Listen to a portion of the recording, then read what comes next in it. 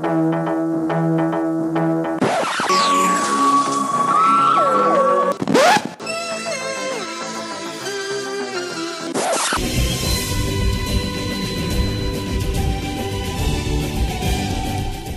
that jarring mix of themes old and more recent tells you that you're listening to the Power of Three podcast, where three lifelong, grumpy, middle-aged Doctor Who fans discuss, enthuse and occasionally criticise the televised, novelised and audio adventures of our favourite time-travelling hero.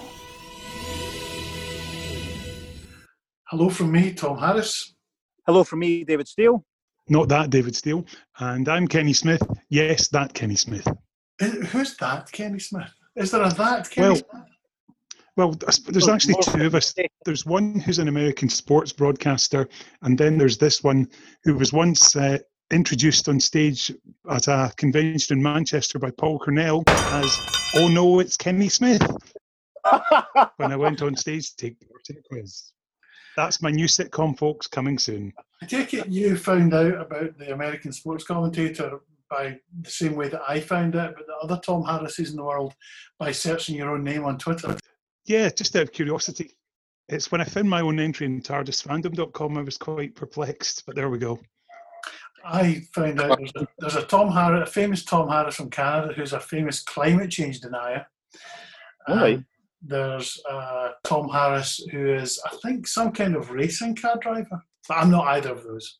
Well, the other Davids, there's a couple of other David Steeles that I knew about. Obviously, as I've said many times, I was very politically aware from a very early age, because when I was, in primary school age and growing up and all that, there was the very prominent Liberal leader was David Steele, and there was a member of the Specials was really? Called David Steele. Yeah, but he spelt it with an E at the end, and I think, and of course my ignorance of sport is almost absolute. I think I'm right in thinking there was an English cricketer called David Steele as well at one point. So there we go. Okay. People just pull you up on something there. I just want to pull you up on something there, Dave. You mentioned sport there. Cricket's not a sport. It's just a pastime. It's crap rounders for people that can't play real sports. See, I always said that baseball was just rounders. That's what I call baseball. Yeah, baseball's more exciting.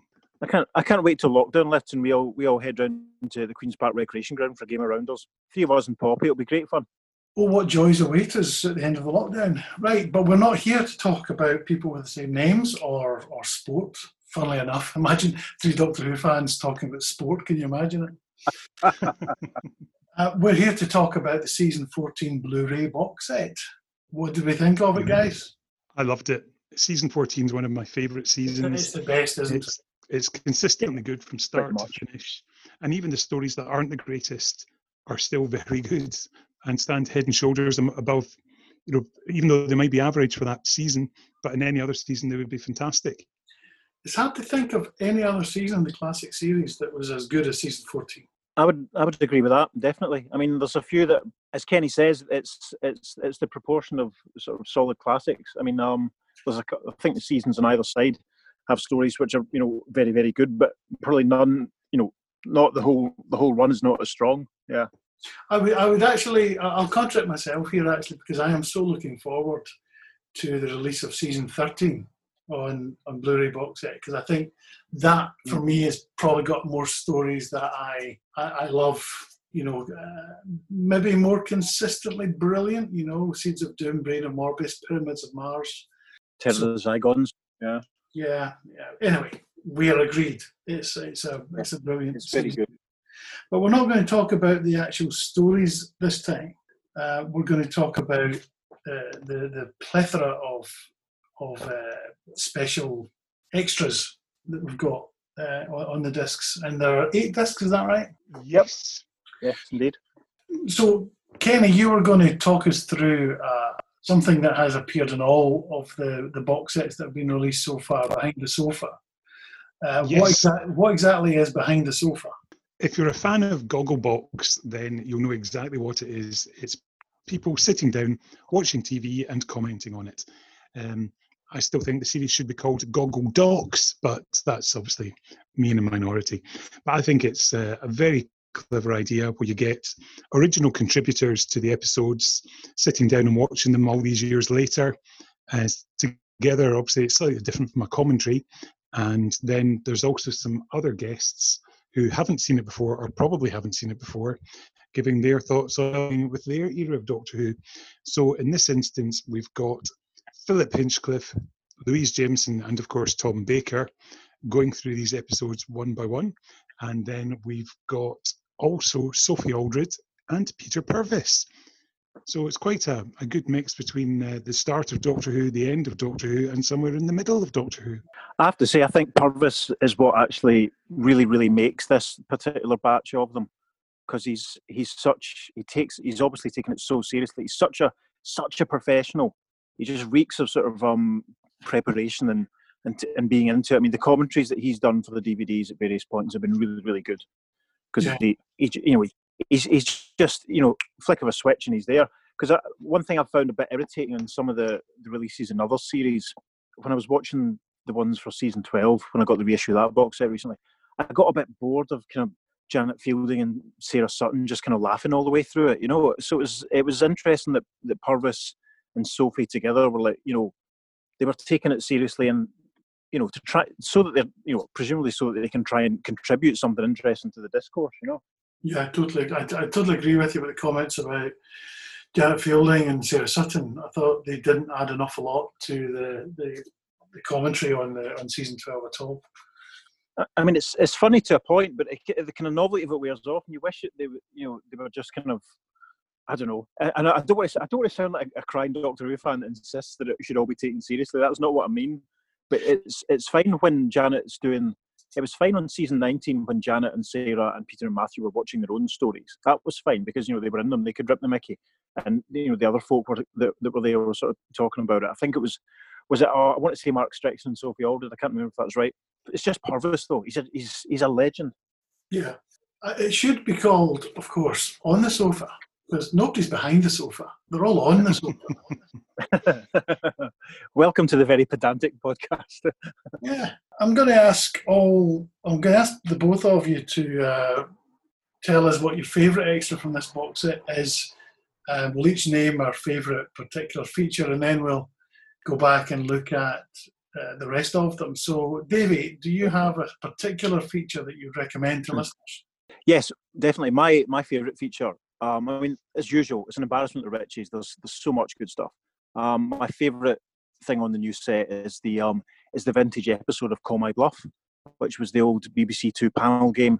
I think very similar to something which I think is on now called Would I Lie to You, when a famous person gives a definition of a word, or the three famous people on the panel give a definition of a word, and the other team have to guess who's telling the truth or who's bluffing.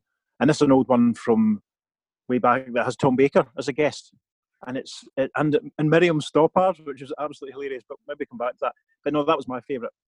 I haven't watched that one yet. I'm going to have to look at it. Same here. It's a lovely little capsule piece. It's sort of very nostalgic. I mean, I used to watch Call My Bluff quite often when I was younger, so it was nice. It just reminded me of A Gentler Time, and Gabrielle Drake is one of the other guests, and she looks wonderful. You might know her as Gay Ellis in UFO, and she was in Crossroads for a while too, I believe. But Miriam Stoppard, one of the fancied her people. Of course you did. And there was something very creepy there when you were talking there, Dave, and then Kenny came on in a very low, rasping voice saying, "I fancied her." Very much in the stalker mode there, Kenny. Yeah, funny that. Well, she's a bit older than me, so I'll let her go this time. But Miriam Stoppard, Kenny, just stop, honestly. And when he says let her go, he literally means unlocking the cupboard and cutting the rope. Yeah, Kenny the Collector. Miriam Stoppard is one of those people that used to pop up on television for no other reason and just the fact that she was Dr. Miriam Stoppard. I've got loads of memories of her being on TV AM in the 80s for some reason. But anyway, so yeah, you should watch Call My Bluff because it's brilliant. Okay, I will do that. I will do. Kenny, what's your favourite extra? Well, my favourite extra is the revisitation of Who's Doctor Who. I absolutely love the original documentary. The first time I saw it was back in 1990 when BSB did their Doctor Who weekend, when they showed lots of classic episodes, including The Edge of Destruction, The Wrong Way Around. So you had the brink of disaster, first of all, and you had no idea what the hell was going on. But the thing was, it took me about 12 minutes to realise that, hang on, this isn't right. Anyway, I first saw the documentary that weekend, and it was a fascinating insight. So we're all used to DVD extras and behind the scenes and so on these days, but here was our first look at the making of a Doctor Who story back in the 70s as we walked into Talons, getting to see rehearsals, Tom Baker getting to play foosball with Deep Roy, and just, Robert Holmes talking, Philip Hinchcliffe at the time. And it's just an absolutely fascinating insight, a real time capsule piece. And then, of course, to go and top it, we go and visit some of the interviewees that appeared in the original programme as they are now. We get to go to Newcastle to visit Caspar Hewitt, now all grown up and still very dapper. You may remember him from the original one as wearing a pinstripe suit. And here he is now, a proper academic, a real doctor, still with his love of Doctor Who, which he's shared with his family. And we go around to meet some of the interviewees, and get to see what they've been up to in the intervening years. And of course, there's a hint of sadness when we find out that one of the participants died when she was quite young in her 20s, which has a real poignancy to it as well. So you realise that, well, Doctor Who lives on and carries on. We've lost one young fan, but the incredible thing is that Who's Doctor Who almost serves as a time capsule where she's forever there as a happy, smiling 9-year-old who loves her Doctor Who. And it's obviously a nice piece for her surviving families to be able to watch, that she may not be in their lives now, but they can still always have that little bit of her when she was a happy young thing watching Doctor Who, and it made her smile. It's very poignant because Toby Haydock, as always, gets to do some first-class interviews, and he is an absolute gem. He knows how to talk to people, how to get anecdotes out of them, and as a good, warm human being, he empathises completely, and he's wonderful. The anecdotes he brings from them are great, and just makes it such a heartwarming piece, particularly when you get 3 of the classmates brought back together again at the end to have a discussion and a laugh when they go back to their old school where the original documentary was recorded. And I enjoyed it very, very much. It's a very, very clever piece, I think, from Chris Chapman as the producer-director and Toby as presenter. And I did send Toby a text to say what a great job he'd done on it. It has to be remarked on as one of the most surprising documentaries. It was actually quite moving in its own way, which you wouldn't expect it to be. You're right about the way Toby dealt with that family, who'd lost their young girl. And Carolyn, my wife, was watching it with me, and she said what I was thinking was that his comments about how fandom, not just him, but the whole of Doctor Who fandom, were aware of the girl's contribution, and that was appreciated throughout the whole of Doctor Who fandom. And I just thought that saying that, first of all, it's true. Second of all, it was a lovely thing to say to the mother, who's a lot older now, obviously, and to her sister. And it was such a thoughtful, sensitive thing to do. I just thought, I loved Toby for that. He's the only person that really can handle that sort of stuff, because he did that feature about Peter Newman, the guy that wrote the Sensorites a couple of years ago, and he's just an element of tact. He's as Kenny put it, his empathy's total. He's an absolute prince among men, was Toby, and I don't think anyone else would have been able to handle the range of I suppose topics and emotions that this programme talks about. I mean, it's interesting seeing Philip Hinchcliffe and Tony Cash sort of reminiscing and talking about it. It's really funny seeing the school kids being interviewed with Toby and discussing. But when he talks to the family who lost a little girl, I mean, it's the sort of thing that could, and I'll come back to this when we talk about one of the other features. It's the sort of thing that if it had been handled differently, it could have come over as awkward, intrusive. But Toby, he does it in such a way that that's just not the case. It's very, very well done. Yeah. The coda to it is superb as well when the credits have all rolled, and then we finally get to hear the mum do her Ice Warrior impression after all these years. I loved that. It was an upbeat ending. Yeah, that was great. My own favourite, and this is where I will get maudlin, is the tribute to Elizabeth Sladen, because obviously when some of the stories from this season were released on DVD, they were released before Liz died in 2011, so we didn't get the chance to pay tribute to her at that point. And this has been a brand new documentary that's been included in this box set, and it was brilliant. And it's an hour and 15 minutes long. It's a real in-depth look, not just at her Doctor Who years, but in her life before and after Doctor Who. And Sadie, her daughter, obviously, who has appeared on behind the sofa in previous box sets, she does quite a lot of interviews to camera, and there's a lot of home footage of Liz Sladen talking about her time in Doctor Who. But it was well, first of all, it was fascinating to find out more about her background, her early life and her early acting roles. What staggered me was that she was the second actor cast to play Sarah Jane Smith. I mean, this is earth-shattering. Did you not know that? Pardon? Did you not know that? I did not know that. This is April Walker, who's just recently, I think, has announced well, yeah, I mean, this emerged a few years ago. Barry Letts apparently was on stage and made this kind of throwaway comment to how Lizzie wasn't the first person cast, and people were kind of, well, hang on. And I think it was the Invasion of the Dinosaurs, buried away in the information text, Invasion of the Dinosaurs, when that came out on DVD, that this was who it was. And she's quite visible in some episodes of the Two Ronnies, apparently, but they just felt that the dynamic between her and Johnsy wasn't quite right. She was a little too tall, a little too old.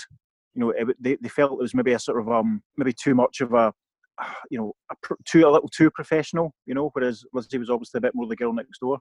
Yeah, the whole story was it was in Nothing at the End of the Lane. It was Richard Bignell who discovered it, looking through the contract stuff, and she did other work for the BBC throughout the year to cover the 26 or 24 episode contract, whichever it was, to cover that period of the contract.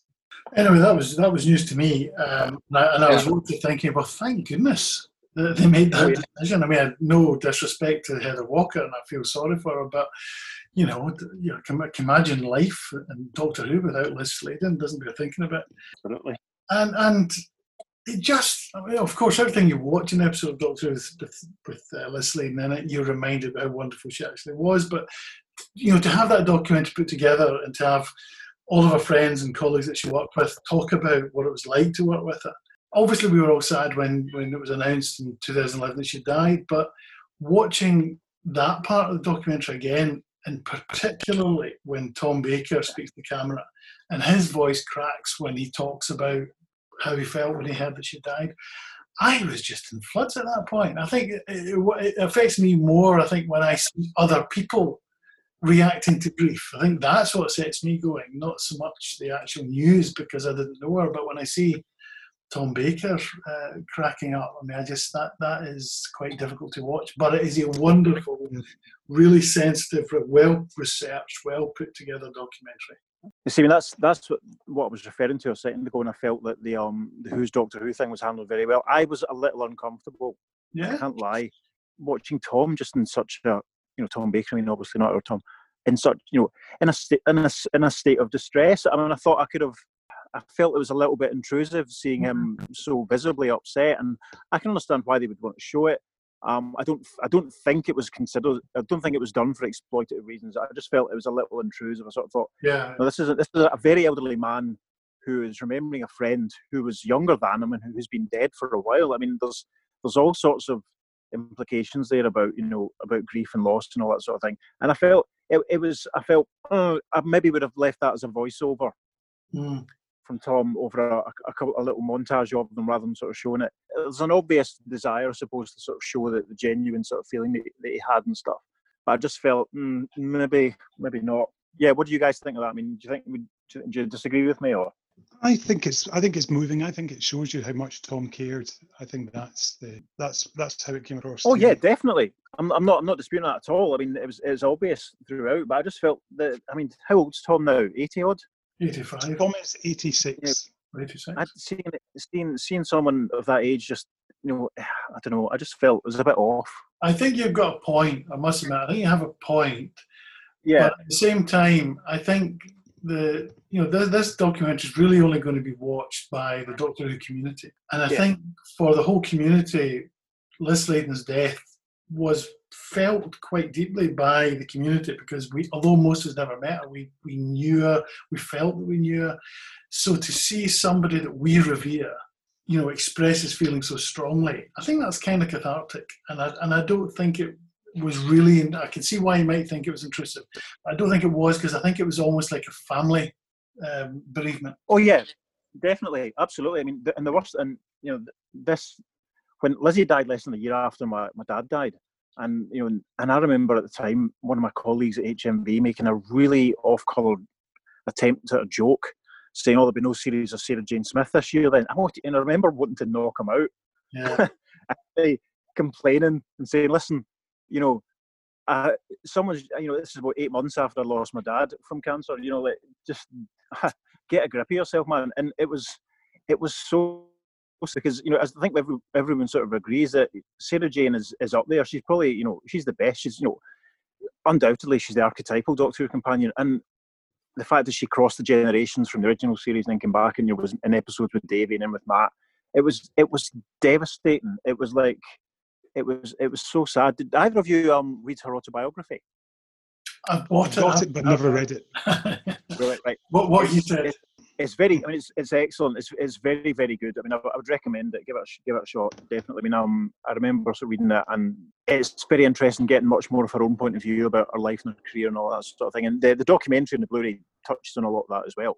But it doesn't really drag stuff up or repeat stuff that Lizzie says in the book. Really strong agree with what you're saying there, Tom, about it feeling like a family bereavement, because she's everyone's Sarah Jane, wasn't she? We all loved her, and it was horrible. And of course, Nicholas Courtney died around about the same time, and it was horrible. I've always thought it'd be a nice idea for us to do an episode that looked at 3 autobiographies or biographies of major stars from Doctor Who. Maybe we should have a think about that at some point. Oh, aye, definitely. Let's look at some of the other special features on this box set. Anyone got a particular one they want to talk about? Have you both had the chance to watch the interview with Deep Roy? Yes, that is wonderful. Wasn't it? Wasn't he lovely? I wish it could have been another 20 minutes longer. He was fascinating. It was really, really interesting seeing him talking about all the jobs that he'd had and all the places he'd been, all the stuff he'd worked on. And his dad jokes were hilarious. Oh, he was brilliant. Oh, brilliant. He's very much, Deep Roy brought me deep joy. I was just going to say the Deep Roy thing was tremendous, but the Nationwide clip was fascinating as well. Hadn't seen that before. That was one of the other new features. That's another thing I love. I love the old archive clips, like Call My Bluff. The stuff, the context stuff from the time is just brilliant. I really enjoyed the Philip Hinchcliffe interview, an extended interview. There have been interviews with him before on DVD extras. I thought this is another hour and 17 minutes or something. I thought it was as fascinating as always, because he is a good interviewer or a good interviewee. I thought some of his insights were just brilliant to listen to. The one criticism I have is, has he ever heard of the expression comb over? Bobby Charlton. It is the worst I've ever seen, actually. I mean, there's no shame in going bald at that age, Philip. Come on. Oh, absolutely. Yeah, come on. Philip Hinchcliffe's comb over would be a great name for a band, wouldn't it? That's the name of our band. Yeah, we're forming the band. What was really fascinating for me was, because there's always been a controversy over the consequences of Deadly Assassin, in particular the cliffhanger where the Doctor's being drowned. And in one version I read, it was very explicit that Hinchcliffe was moved on because of the furore resulted from Mary Whitehouse's intervention at that stage. But other times, in fact, I'm sure I've even heard Philip Hinchcliffe say that had no impact on his career. But he makes it quite clear in this interview that it was quite possible, I think is the way he puts it, that he was not given the option of remaining for another season when he expected to. And he puts that down to Mary Whitehouse. I thought he was being quite tactful at that point. It was interesting. Like he almost felt like he didn't want to commit himself to saying something that might have, I don't know, maybe ruffled feathers or I think that's right. Something. But it was very interesting. Matthew Squeak. Matthew Sweet. He's quite good at these sort of interviews. He's good. He's very good at sort of coaxing without being too. Again, to use another word we've already said today. He's good at not being intrusive. I wish sometimes he was a little bit more. I mean, this is me being the pedantic old grumpy Doctor Who fan who has read everything and seen everything already. So sometimes the questions are a little bit broadly generic, and I sort of think it'd be nice to go a bit specific, but I suppose you have to be realistic and think about what a person's recall is going to be 40 odd years after the event, and also got to be aware that the target, the fan audience aren't the only audience. There's going to be other people that are going to watch it.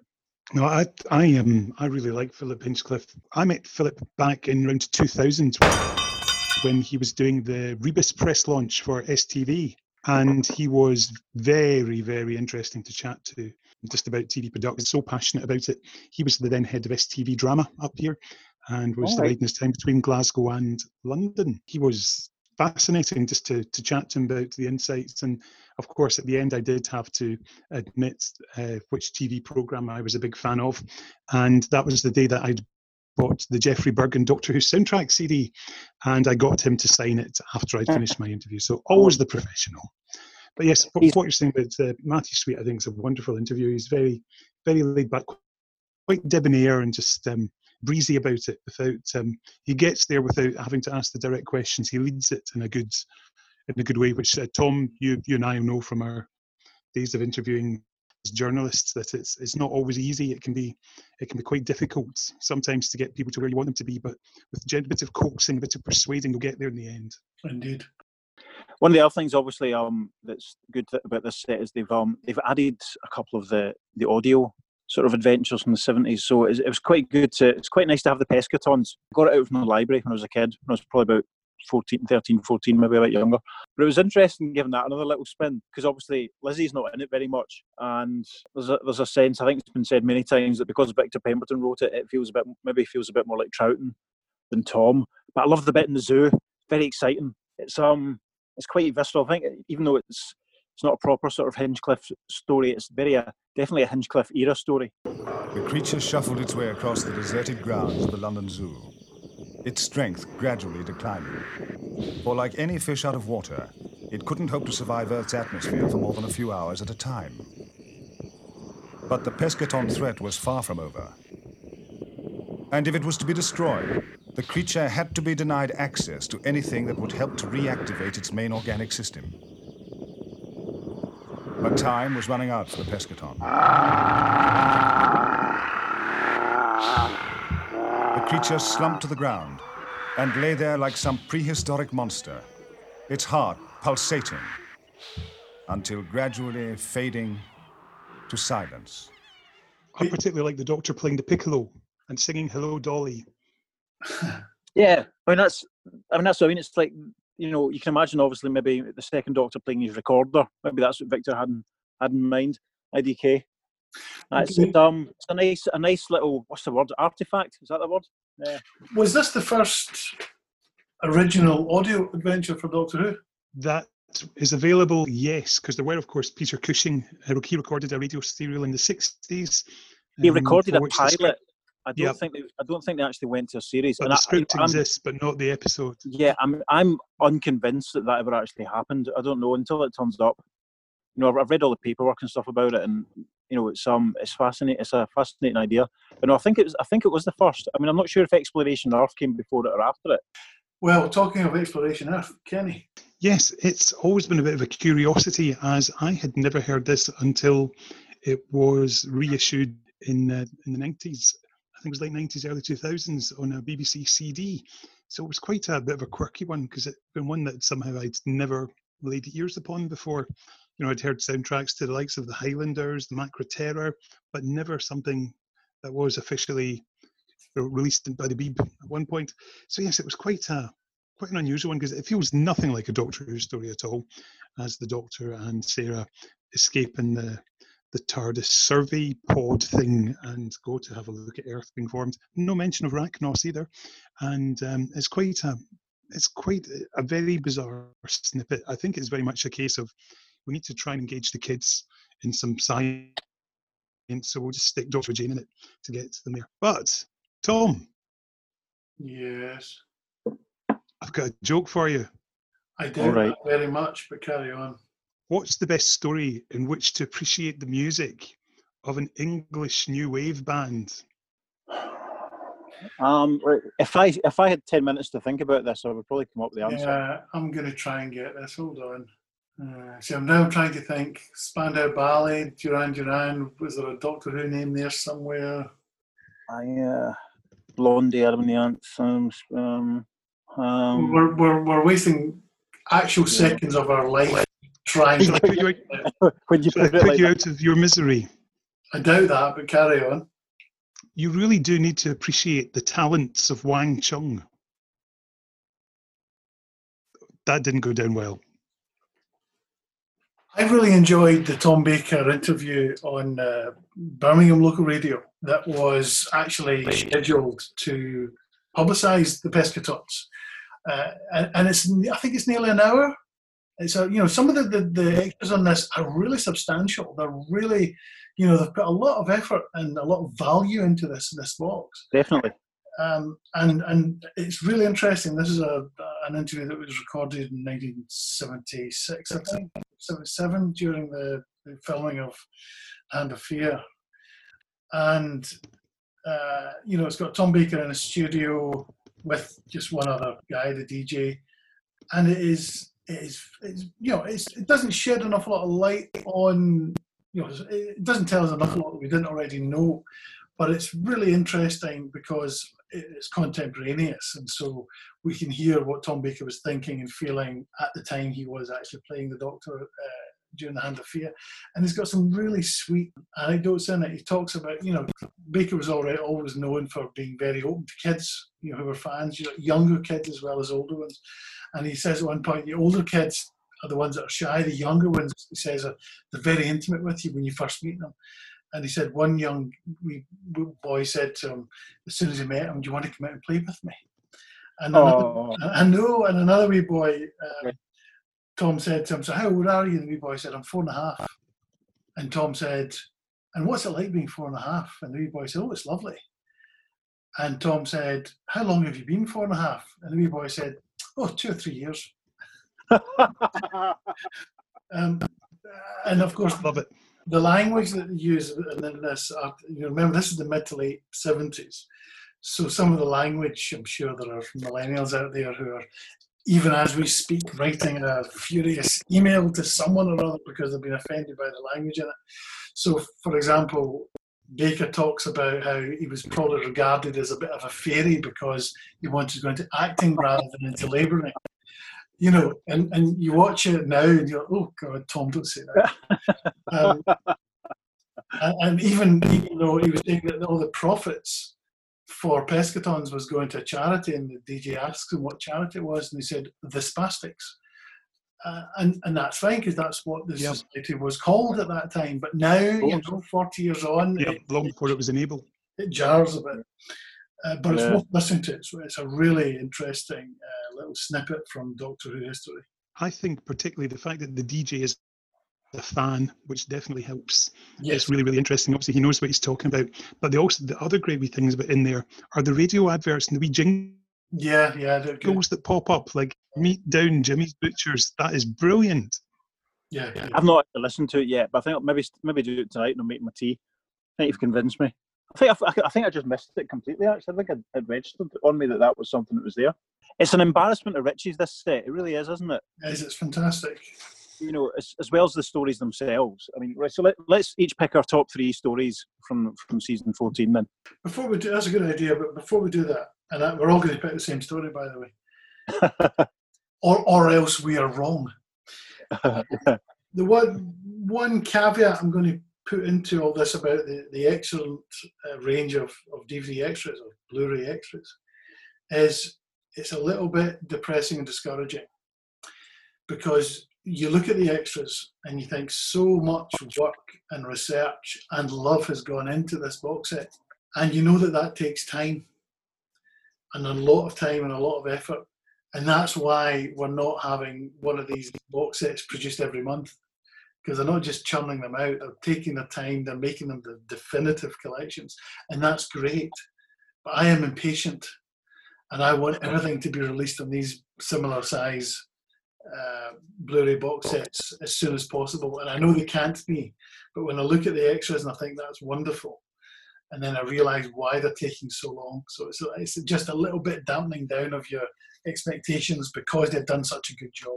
Well, hopefully, I think we're going to get one more this year because of the COVID situation. I believe it is one more will be released. Do you know which season it is? I believe it's season 20.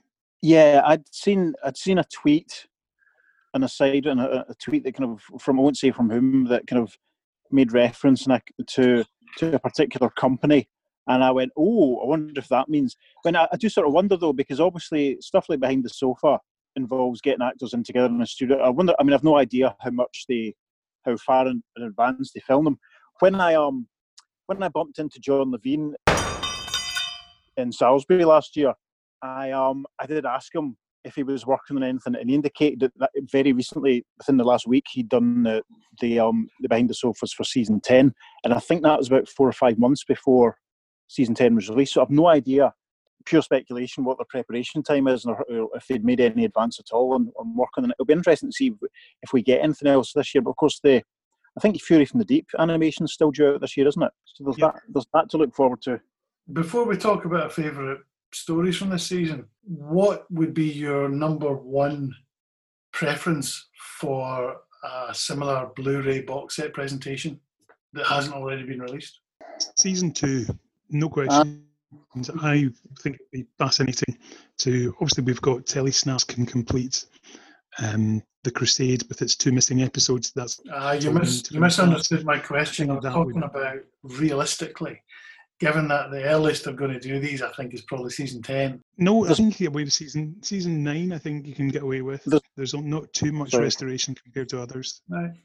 There's been a lot of speculation online about how they're going to handle this, the 60s series, and obviously, as Kenny says, there's only 2 episodes missing from season 2.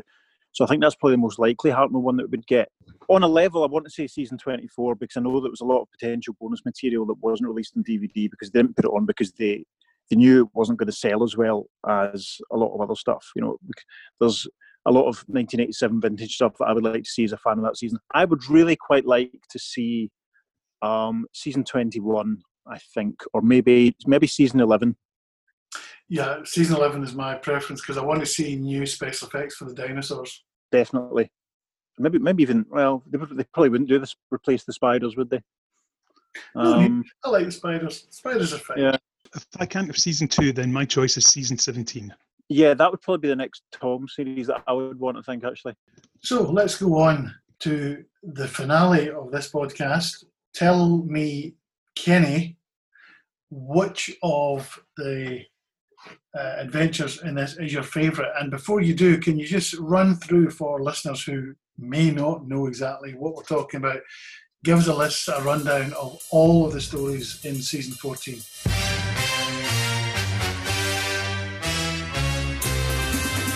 Sure, Tom. Well, season 14 opens with the Mascom and Dragora, which goes back to Renaissance Italy before we go to the Hand of Fear, where the Doctor lands in a quarry, where they encounter a Hand of Fear. Oh, God.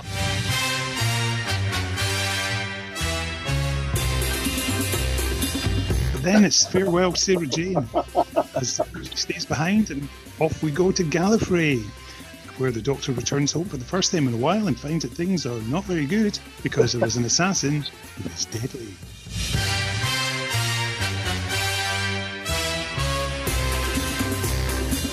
Then you're not one of your part, are you? Oh, not at all. Then it's off to face the face of evil, where we encounter Leela for the first time with the Seva team in the dish.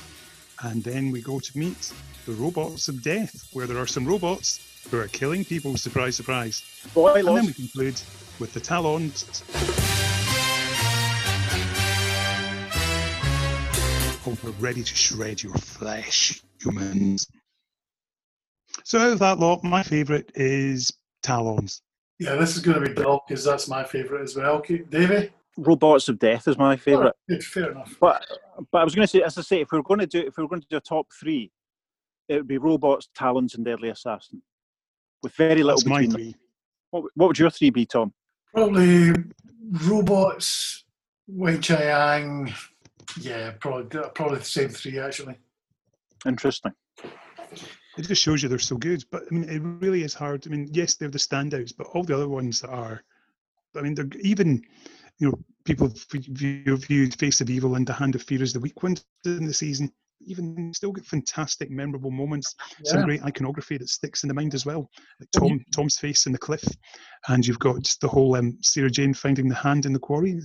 It's very much iconic imagery that sticks in the mind. You two will undoubtedly have already been aware of this, but another revelation for me from the Philip Hinchcliffe interview was that the original intention was for the protagonist in Talons of Weng Chiang to have been the master. And I didn't know that. I'm sure you two did. Oh, really? Yeah.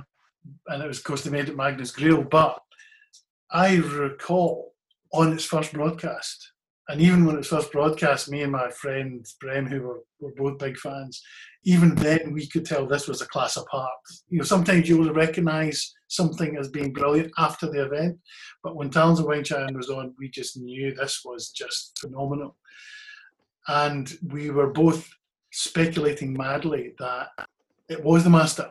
There was a TARDIS, there was clearly a guy with a mask. We just thought, this is bound to be the same character who was in Deadly Assassin. And we were a bit, the only disappointing thing about Talons, apart from obviously the rat, was the fact that it turned out not to be the Master, because we were really expecting that to be the case. But yeah, I think you're right. It would have been, I don't think it would have done any harm at all to have been the Master. Hinchcliffe admits in the interview that he made a mistake by not making it the Master, which is really interesting.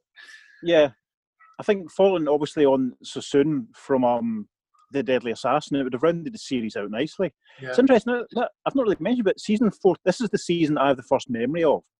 The first memory of really, I was, 4 when it was going out, so I remember, I always talk about Deadly Assassin as the story I remember first, because, I remember the repeat and all, but I, locked in my head many images from the Deadly Assassin and Robots of Death and Talons of Weng Chiang especially, and I remember seeing the novelisation of Talons on sale in Woolworths and Paisley, and recognising the rat and Mr. Sin, and genuine sort of behind the sofa moments from a lot of these stories when I was very young.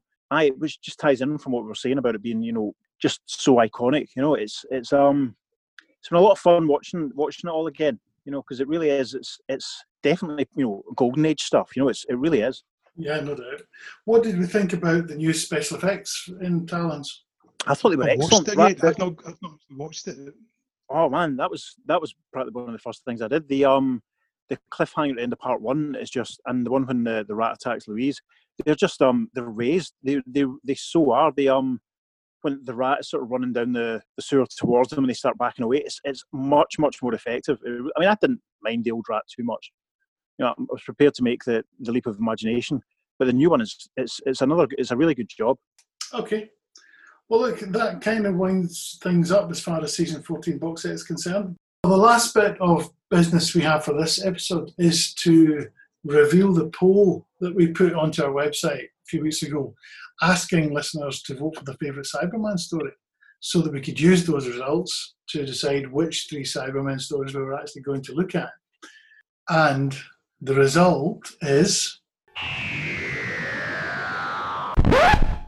going to be announced in the next episode. So in the meantime, here we are. In the meantime, it's from me, Tom Harris, goodbye. From me, David Steele, goodbye and take care. And from me, Kenny, stay safe, look out for giant rats.